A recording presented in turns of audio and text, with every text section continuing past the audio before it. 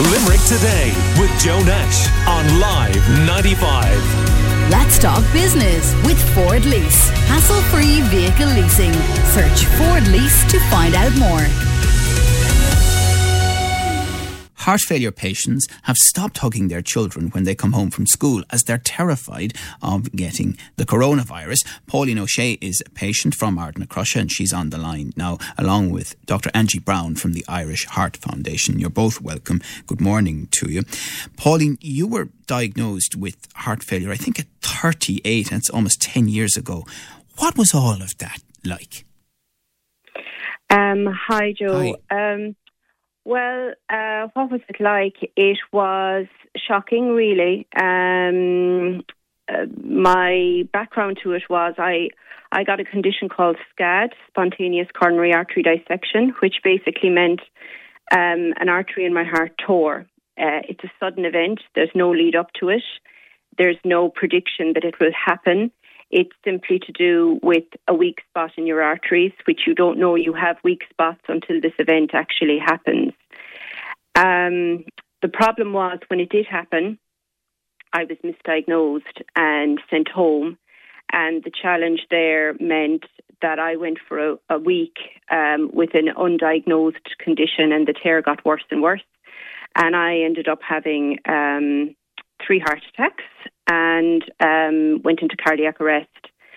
And a wonderful surgical team in the Mater Hospital saved my life. But the 3 heart attacks had done extensive damage to my heart muscle. It was essentially deprived of oxygen. So while I woke up in intensive care, very relieved to be alive, it was still shocking to hear that it was literally described as some of my heart being dead. And it was just a horror show, really, the reality that I had heart failure at that age. And what then, and I think this is for people who haven't experienced it, is where we struggle to understand it.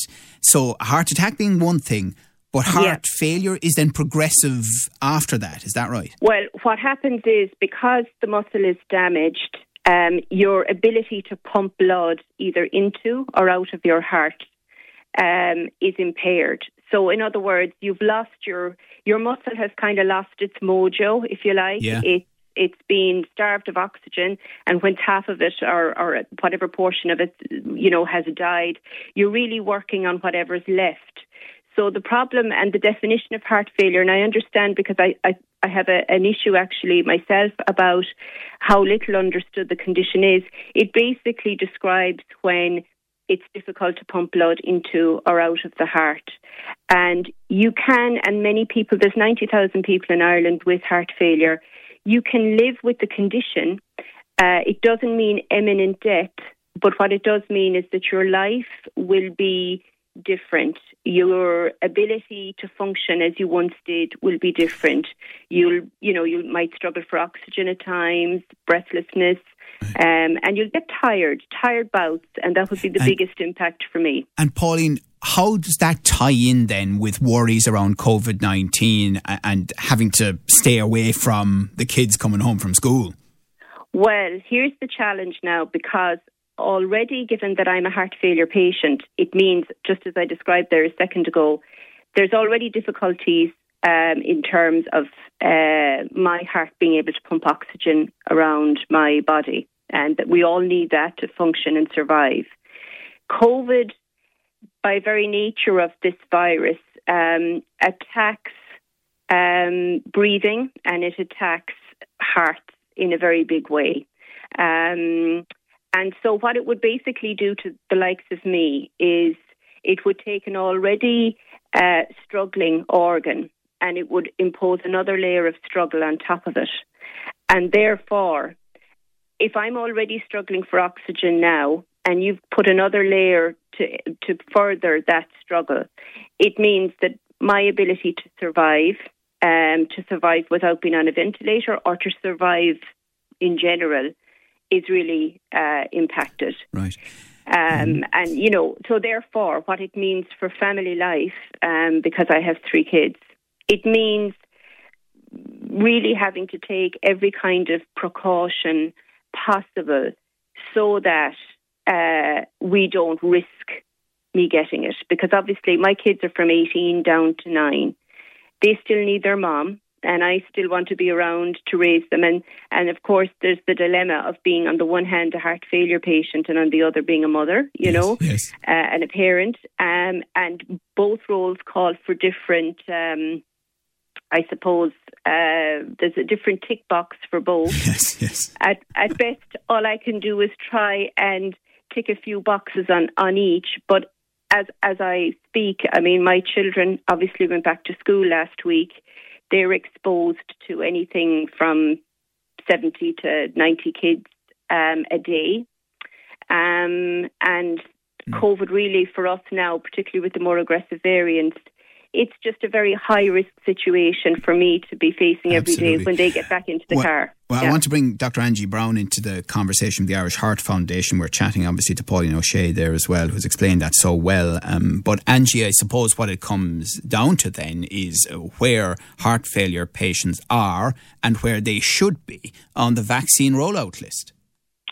That's correct. Well, as Pauline already said, there's over 90,000 people in Ireland who have heart failure, and many of those patients are actually over 70, so will have been included in the first 3 cohorts. And what we're really concerned about are younger patients with severe heart failure who actually fall into cohort 7.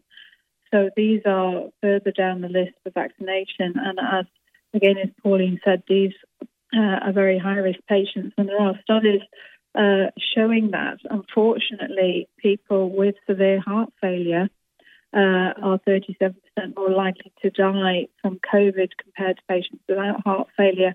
They're far more likely to need admission to hospital. And that's kind of understandable, really, given their pumping function isn't normal, and so the COVID puts an extra strain. But I mean, clearly they were put where they were for whatever reason by the authorities. Do you understand why? And is there any possibility of having them moved up the list? So the people in cohort 4 are all very high-risk patients, and they're all absolutely correctly in that group. People with immunocompromised, who have very severe lung disease, very severe diabetes, they're all very severe conditions. So they're correctly in that group. But I think this is a group that has really been missed out. And it's unclear why. I think perhaps because heart failure patients, there's firstly a very large number of heart failure patients, and I think secondly there's a big spectrum within there. But I'm talking about patients who have significant impairment of their heart pumping function. So these are sort of people with very bad symptoms. They find it difficult to walk, sometimes on the flat, to walk upstairs. So these are, already severely compromised people who, for some reason, were missed out. And we're talking probably about 7,000 patients who are in this group. So it's not a large number. And I think in cohort 4, there's probably 150,000 altogether. So an extra 7,000 or so patients to go into that cohort. It's not a huge number. Right. So we would just really call on the government just to review the vaccination priorities and consider including these patients in cohort 4. Okay, Dr. Angie Brown from the Irish Heart Foundation, thank you very much for making the case there, and thank you particularly to Pauline O'Shea, who is a patient suffering from heart failure in Ardnacrusha. Limerick Today with Joe Nash on Live 95. Let's talk business with Ford Lease. Hassle-free vehicle leasing. Search Ford Lease to find out more.